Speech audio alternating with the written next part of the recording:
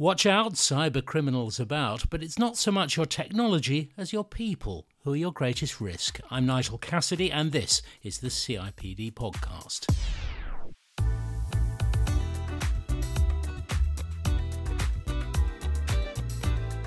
Now, you might be thinking this podcast about cybersecurity is probably one for the IT department or your security officer if you have one.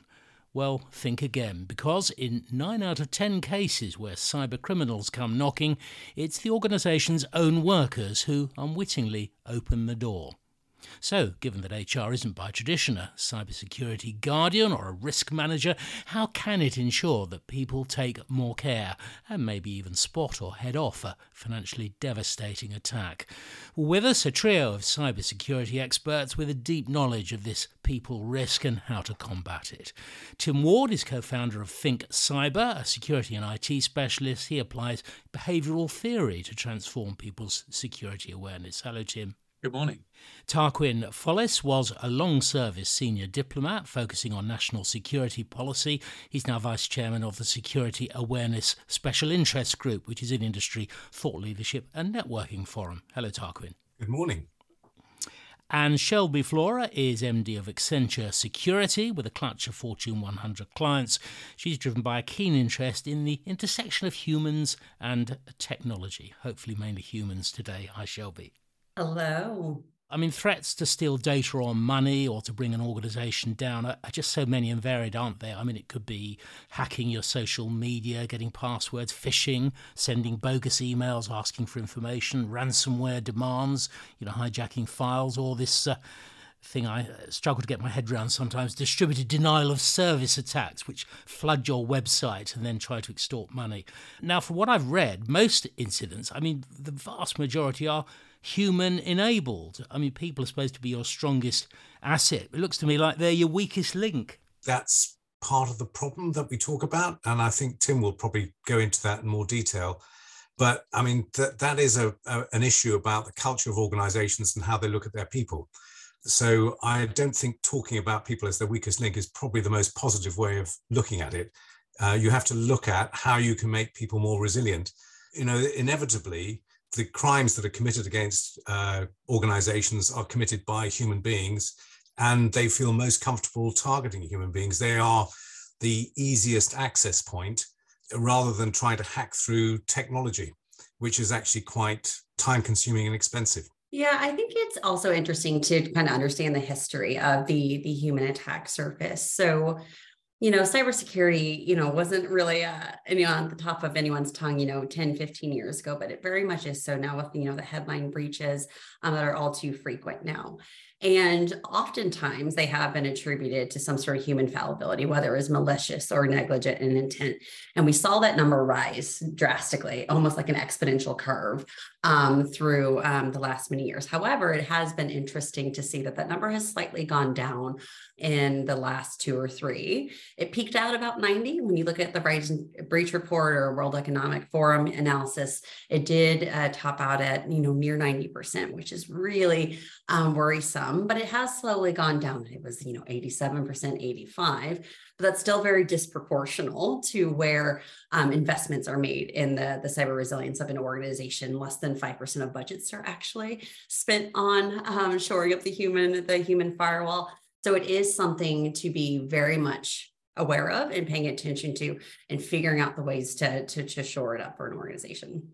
So, Tim, from your experience as a security practitioner, how would you assess sort of the state of security awareness, if you like, and the importance of the culture of the organisation in whether it gets sorted? Yeah, culture's fundamental to this, and I suppose that's where the HR side of this comes in.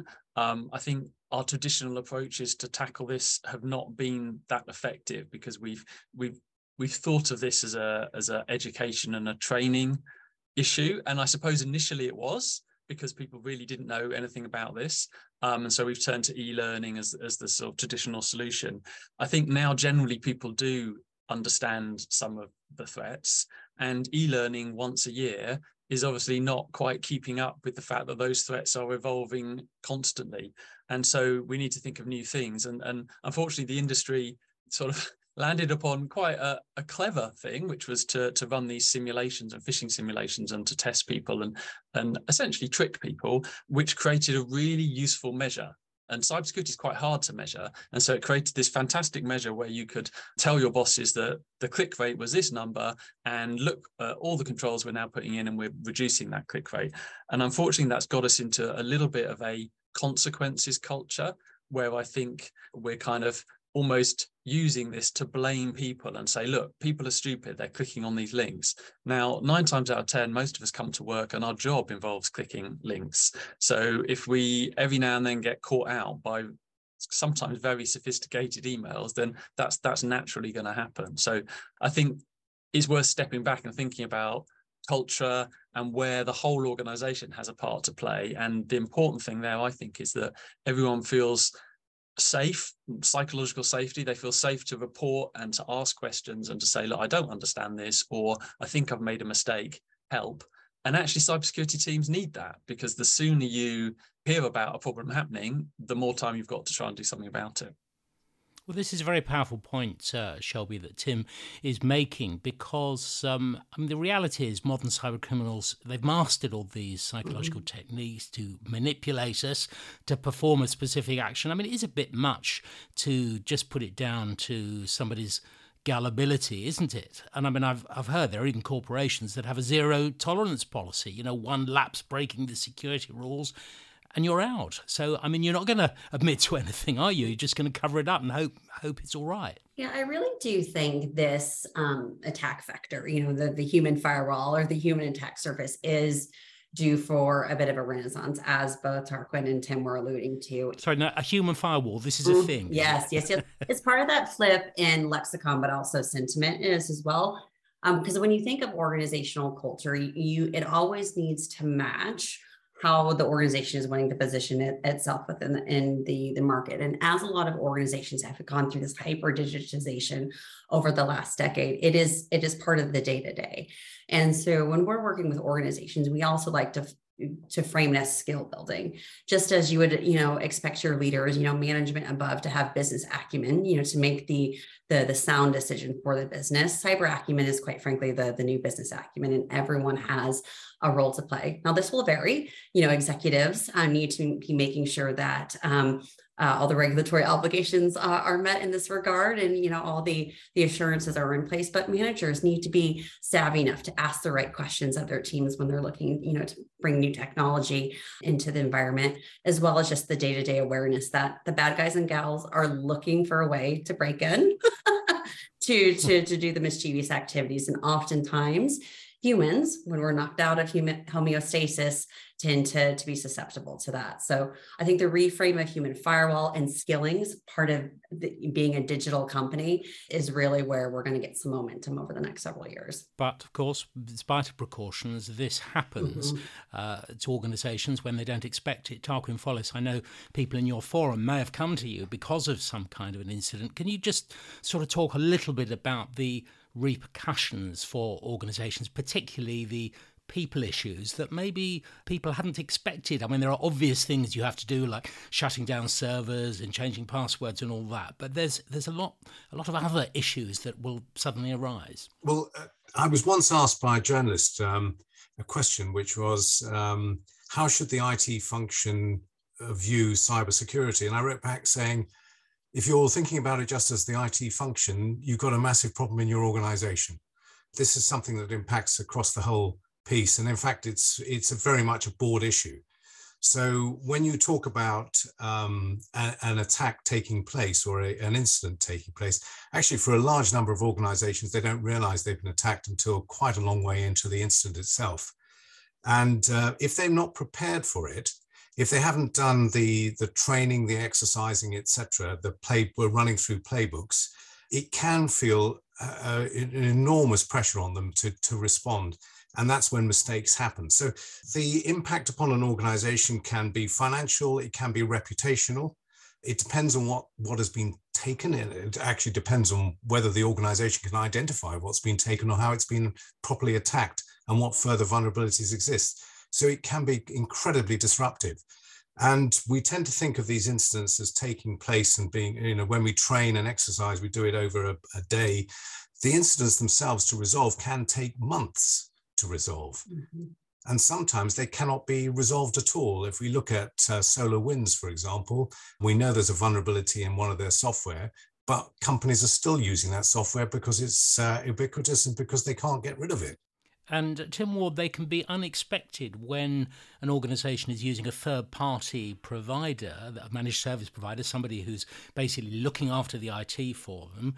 This third party is hacked, and they kind of feel that it's all out of their hands. I mean, they had a vulnerability they didn't even know about. Yeah, I mean, I think third-party and supplier risk is becoming a very big topic in cybersecurity at the moment, because you can work really hard to kind of secure everything that feels like it's in your control, but then obviously your suppliers are not in your control. I think it was Target that was probably one of the first ones that brought this to people's attention. So when they were hacked, it was actually an air conditioning company that was hacked, and so yeah, that creates a massive risk for organizations, and one that's quite hard to manage. And I suppose that the starting point there is to try and flow down some of your approach to security into those organizations, but that can get really difficult if you're talking about, very small micro organizations who are your suppliers, because not only could there be lots of them, but they're very small and they haven't got the same sort of money to have the same sort of protections that you might have as a larger organization. Okay, so Shelby Flora, you go into an organisation, you start working with them. What's your starting point? Again, particularly with HR and the people side of the business, to get to grips with how they are currently responding to cyber threats and how they can change. One of the first things that when we're working with clients is we want to make sure that the value of investing in the human firewall is known. And so, yes, there's the avoidance of that, avoidance of a breach and all the time and cost that can incur. But there is research, including some research that World Economic Forum and Accenture recently performed, that organizations that embed cybersecurity, not only with leaders, with the developer community, and have the culture of cyber being part of the day-to-day, actually outperform their peers. They add to the top line. So it's not just an avoidance of bad, it's a positioning of good.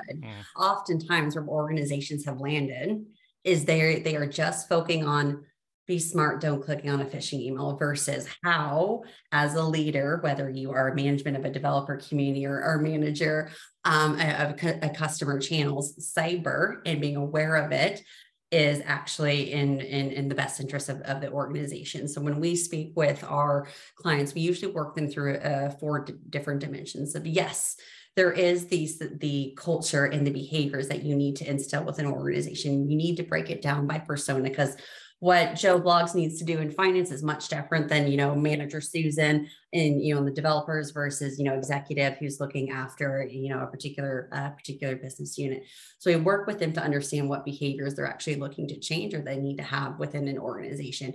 Then it's about the skilling piece of it, which is, yes, you can launch, nice looking e-learning for the general workforce, but tailoring it to the needs of the particular group. So we have an adult beverage brewing company that we are working with, and they have the ambitions to be the most connected brewer in the world. And they knew that they're on this digital transformation. And they knew that cyber was a part of it. So yes, there was a workforce layer, and we're trying to educate about, don't put USB sticks in, to airport slots and, be aware of, phishing and spear phishing. But for the leaders, it was, here's how you need to respond in the case of an incident. You are the captain of that ship. So it's working through the various dimensions and tailoring it per group, and then doing behavioral changes approach to get there, because just launching nice looking e-learning at them is highly ineffective and quite costly. I think bringing the people side into this or the HR side of this is really important. So one of the conversations I have quite a lot with security practitioners is, how can I do my job if the rest of the organization thinks that this is just an IT problem. And so when Shelby's going into an organization, if that disconnect exists, it can be really, really difficult to help the organization understand that this isn't just a technical problem, because at the end of the day, the assets that are at risk and the problems that are going to happen are business problems. And those assets can be damaged, I don't know, by a flood or an earthquake. And all we're saying here is that they can be damaged by a technical issue happening. And so the governance and the structures that the business puts around managing that should be sort of normal business structures, if that makes sense. And I think that's why there's a really important people angle to that, of helping people understand culturally that the culture needs to value security, needs to understand security. There's quite a lot of debate in this kind of, do you need to build a security culture?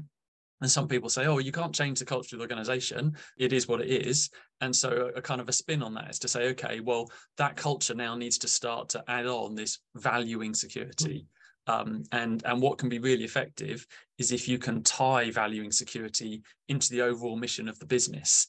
And I think that can work well with some businesses because, so for example, in the NHS, everyone cares about patients and patient safety and the outcomes for the patients. Well, them losing their data or them not being able to get their operation because of a cyber attack, that's about the patient too. So if you can kind of pin the security aspect to the culture and the main mission of the organization, then I think that helps everyone in the organization understand quite how important this is and the part they've got to play in it as well. One of the big issues for most organizations is trying to get their head around what cyber is. Because it is virtual and nebulous, it's very difficult for people. I've dealt with some of the cleverest people I've come across, and they really struggle to understand what this means. As Tim and Shelby have pointed out, you've got to put it in the business context. If you don't understand cyber in the context of business risk, then as an organization, you're going to really struggle. And that's probably the most important point to make in this podcast in many ways. If organizations figure out these things and look at it from a business risk perspective and talk about, well, what does a cyber incident do to my ability to deliver my mission, then that's probably quite a long way to resolving the cultural issues about how an organization deals with cyber. And of course, Tim Ward, the big thing that's changed everything is that so many more people are working at home, if not all the time, then some of the time, and lots of platforms have emerged to try and accommodate that with, I expect you're going to tell me, a lot more risk. Well, I think what's interesting about that and what a lot of security awareness practitioners realised is that it needed us to start educating people on thinking about risk, because we taught them about all these risks in a very specific manner because they were all based at work. And suddenly they're at home and if people need to be equipped to think about risk, because things like, am I being overheard out the window? I remember in the first lockdown, it was really, really hot. And potentially everyone was working from home. You could be overheard out the window. You could be overheard through a wall if you lived in a house with not very thick walls. And if you're working in certain organizations, that's quite a significant security risk. And so if you've only trained people to think about very specific risks, then and not to think about just how do I evaluate this situation I'm in and think about risk. But there's also quite a lot of psychological factors that come to play. So we're all a bit more relaxed potentially. We haven't walked through the doors. We haven't walked past a security guard. We might not be professionally dressed. We haven't got a lanyard on. And so we're perhaps not thinking in such a secure way. We might be allowing our kids to use our device to go to certain pages. So yeah, it has created lots of other security risks. And perhaps one of those risks is that slightly more relaxed attitude. So you're not thinking in quite such a switched on way about the threats out there. Yeah, I think also with remote working that I was obviously spurred on by the pandemic, it was a little bit of a double-edged sword. So from the technologists were like, oh my goodness, you have all these devices remoting into the network, what are the technology controls? But it actually was really beneficial from the education from a general cyber hygiene perspective.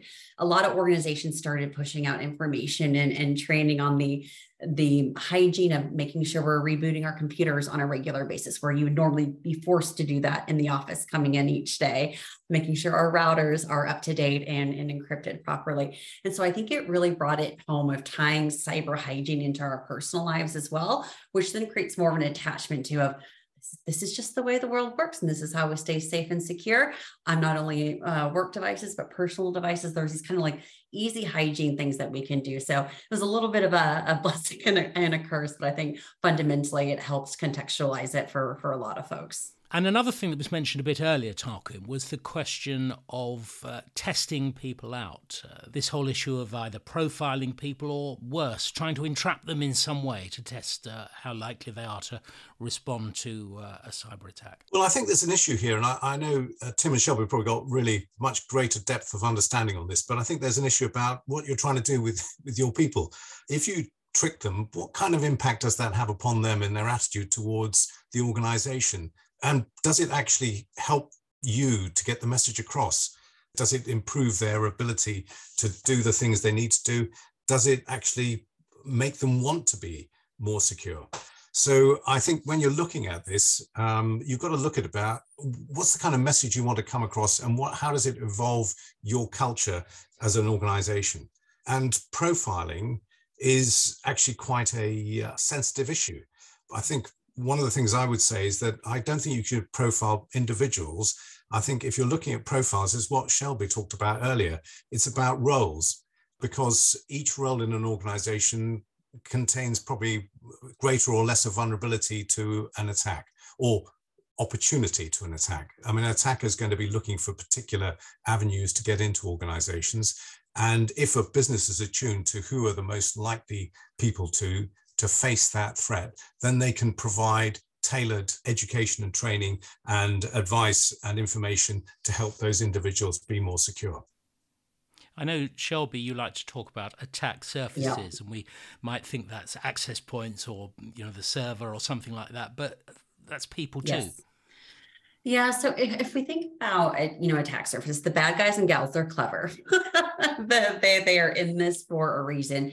And so they are going to find the angles in. And so if we think about, of recent, notes and historical events with COVID, we saw a lot of social engineering that was pulling on the anxieties and heartstrings of everything that was going on with the global pandemic. They were using, relief messaging or, a sustainable option to try to trick people into getting in using their credentials and such.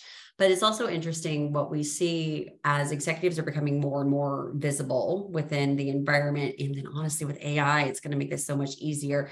So we fully anticipate spear phishing to go up. And for those who aren't familiar with spear phishing, it's very targeted attempts of social engineering, where folks are looking to be a bit devious by using references to something that's publicly available on social media or on the internet, to make you think that it is in fact a real person that is reaching out in need. And so bring this back to attack surface and understanding where your attack surface is as the HR function is working with the security function to know where they need to provide support and coaching and education and structures. It's knowing that it's not a flat attack surface. There'll be more parts of the organization that have more risk. Your visible executives. If you are an organization that is part of that is highly visible in an initiative, likewise, your engineering group is always going to be very, very targeted, and that's visible on LinkedIn. And your people management, exactly. HR. I mean, they've got all the employee records. Mm-hmm, exactly. So knowing that the risk profile will vary throughout the organization, that's how then HR can help work with the security organization to tailor the structures or the training or the coaching or the leadership enablement to help them be aware of and know what to do in case that they do find themselves targeted. Yeah, I mean, going back to Tarquin's point about ethics and testing, I think a lot of this comes down to data. So as a cybersecurity practitioner, you want to be able to show that you are improving the situation, and the ideal there is to show that you have changed behavior, or you've reduced incidents, and obviously the behavior is the leading indicator. And so people leapt on phishing simulations as a number that says, look, I ran this test and 20% of my staff clicked on it. I've done some more work, I've trained them, and now only 5% click. And that is so compelling, because we like to measure things in business, don't we? And so it became a really good measure. But if you step back from it, you need to think about, well, what are you measuring? Because if you make that test really hard, your click rate will go really high again.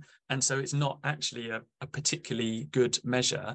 And obviously you're tricking people. So what some organizations are now thinking about is, how do we gather other data in order to better understand behaviors? And this risks going a bit into profiling. And so the important thing, I suppose, is a cultural one, is why are you doing this? You're doing this to understand your threat profile, and you're doing this to make sure, as both Tarquin and Shelby said, you target that training and that education as effectively as possible. You're not doing it so you can say, you keep making a mistake, you're sacked. Because if you get into that world, then people are gonna climb up, and they're not going to share with you, and they're not going to help you, and they're not going to report things. Yeah. The big problem here is about that old chestnut of compliance versus assurance. So a lot of organizations take on phishing programs because they're required to by their customer. So that's not exactly changing behavior, it's complying. And the trouble with compliance is it's always a race to the bottom. It's about the most basic security requirements, but it doesn't necessarily mean that an organization is secure. So how we change that dynamic is quite important. This goes, I think, back to the whole point about how businesses operate. The other point I think I'd make is that if businesses put a lot of pressure on their people to achieve objectives or goals, etc., then with the amount of, and the NHS is a classic example, and I don't think the NHS is trying to do this, but doctors are under enormous pressure, nurses are under enormous pressure. They get lots of emails coming through. They've got to process those emails pretty quickly. And that really puts pressure on them when it comes to checking, well, is that the right link I should be clicking or not? And I think, Tim, you've got some data which talks about how people actually make decisions. And most of the decisions we make aren't rational, are they? No, absolutely. Yeah. I mean, and the bad guys play to that all the time. And I think Shelby alluded to it earlier, that the phishing lures will tend to be trying to play to our cognitive biases. So they'll be using authority against us, reciprocity if they're trying to pretend to give you something so you give something back. They'll be using social proof, all the kind of Amazon voucher type phishing where they're trying to get you to go and buy Amazon vouchers and give you the codes. That's very much tends to be authority, so pretending to be the CEO. And because we're all in a rush, then most of the time we're relying on shortcuts. So we'll look at a few pointers in an email. We'll say, oh, it's from the CEO. They've asked me to do something. I better do it. But also in that delivery focus situation, people will be cutting corners and going around security controls. And so what's really important is if you have a really delivery focused organization, that you highlight that delivery has to be done securely too. And that matters to the organization as well. It's not delivery at all costs. And we've had conversations with some sort of government type stakeholders where they have a real strong delivery focus, and that creates real security problems because everyone's just trying to get the job done no matter what. So the idea of, getting tripped up. So if there's one thing we know about human behavior, they're consistently inconsistent.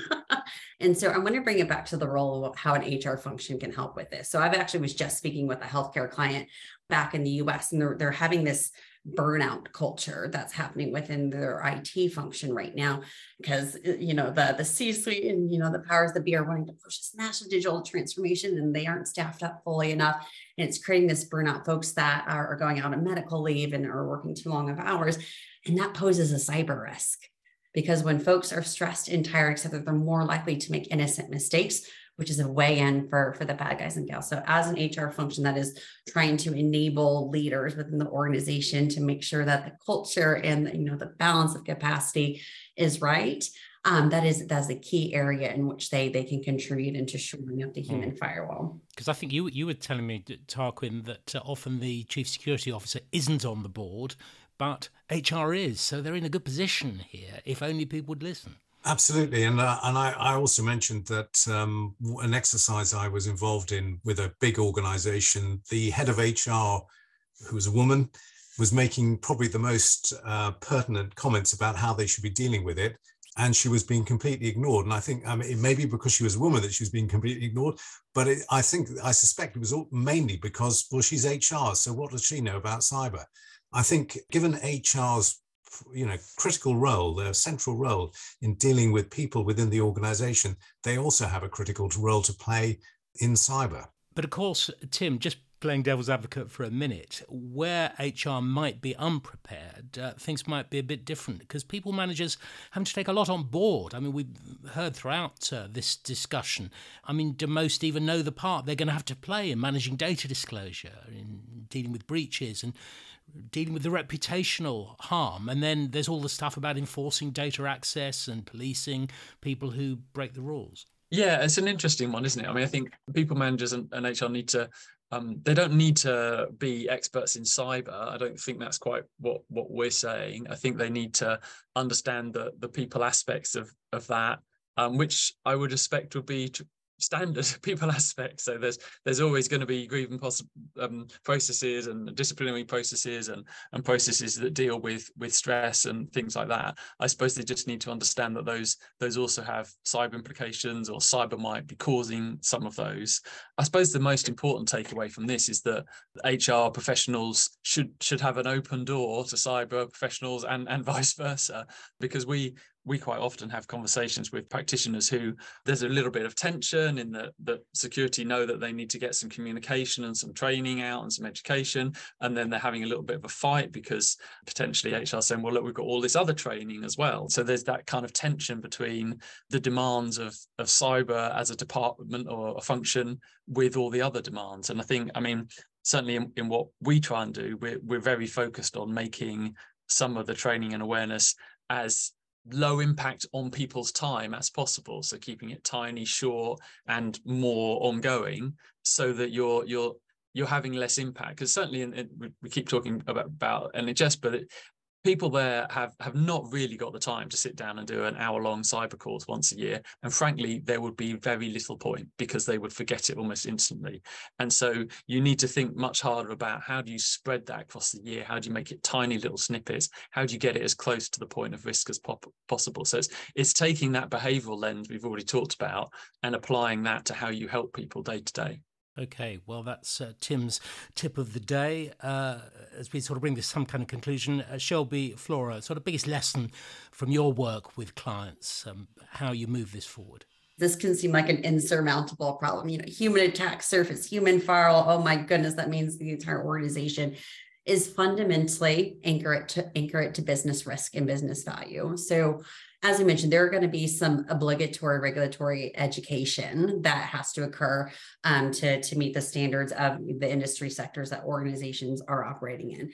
But then take a very targeted and tailored approach to the areas of the organization that pose the most risk as well as value for cyber. So usually that's leaders, folks within IT, folks, you know, it's in finance, accounts payable. There's often a lot of social engineering in terms of asking for money to be wired to all corners of the world. So focus on that, and don't just focus on the training. Think about the structures you need to enable to make those folks, help them make the right decisions. I think oftentimes we don't think about the behavioral science components, which is what are the structures we need to put in place to make it easier. I use a very classic example. A lot of organizations not only want to prevent phishing, but they want folks to report suspected phishing.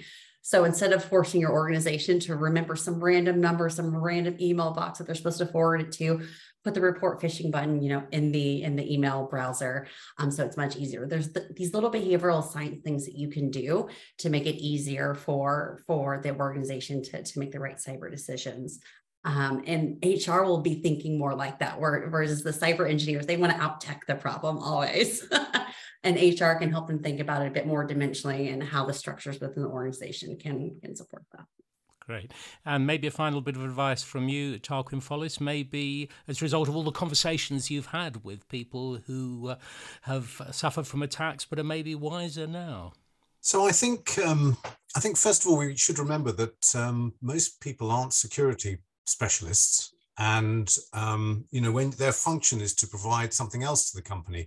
And now they're being asked to take this security function on. And to be honest, it's quite alien for most people. They don't have to deal with that. So I think that's one thing that people that those who are trying to implement a program should remember. We're here to facilitate rather than to impose further restrictions, because as Shelby said, if further restrictions are imposed, people will find workaways around it. And the other bit, there's two things I think, which I'd say, make whatever program you've got relevant to the people that you're targeting. because then they'll take those lessons on, they really will see the value of it. And the other thing, which I don't think we've probably touched on, is this just culture. I think you've got to develop a just culture, which means that when somebody does click on a link or does do something that they think they may have made a mistake, they can report it without feeling they're going to get absolutely clobbered by the management. Because in the end, with an incident, the quicker you know you've had a problem, the easier it is to resolve it, the less damage caused. The longer you wait or the longer it's delayed, the more damage it's going to cause. And cyber moves at a phenomenal pace. So just culture is actually a fairly critical and important part of all of this. Brilliant. Well, I'm off to change all my passwords straight away. Tarquin Foliss, Vice Chairman of the Security Awareness Special Interest Group, Tim Ward, Co-founder of ThinkCyber, and Shelby Flora, MD of Accenture Security. A lot to consider. Thank you all very much. I'll leave you with a couple of quotes I came across. You may have heard them before. Security isn't something you buy, it's something you do. And the other is, there are only two types of organisations, those that have been hacked and those that don't know it yet. Please go to the CIPD website to check out our excellent back catalogue. That's on the CIP podcast page, and subscribe so you don't miss an edition. We've had some very well received shows recently on AI, on pay transparency, and some of the latest ideas in learning and development. But until next month, from me, Nigel Cassidy, it's goodbye.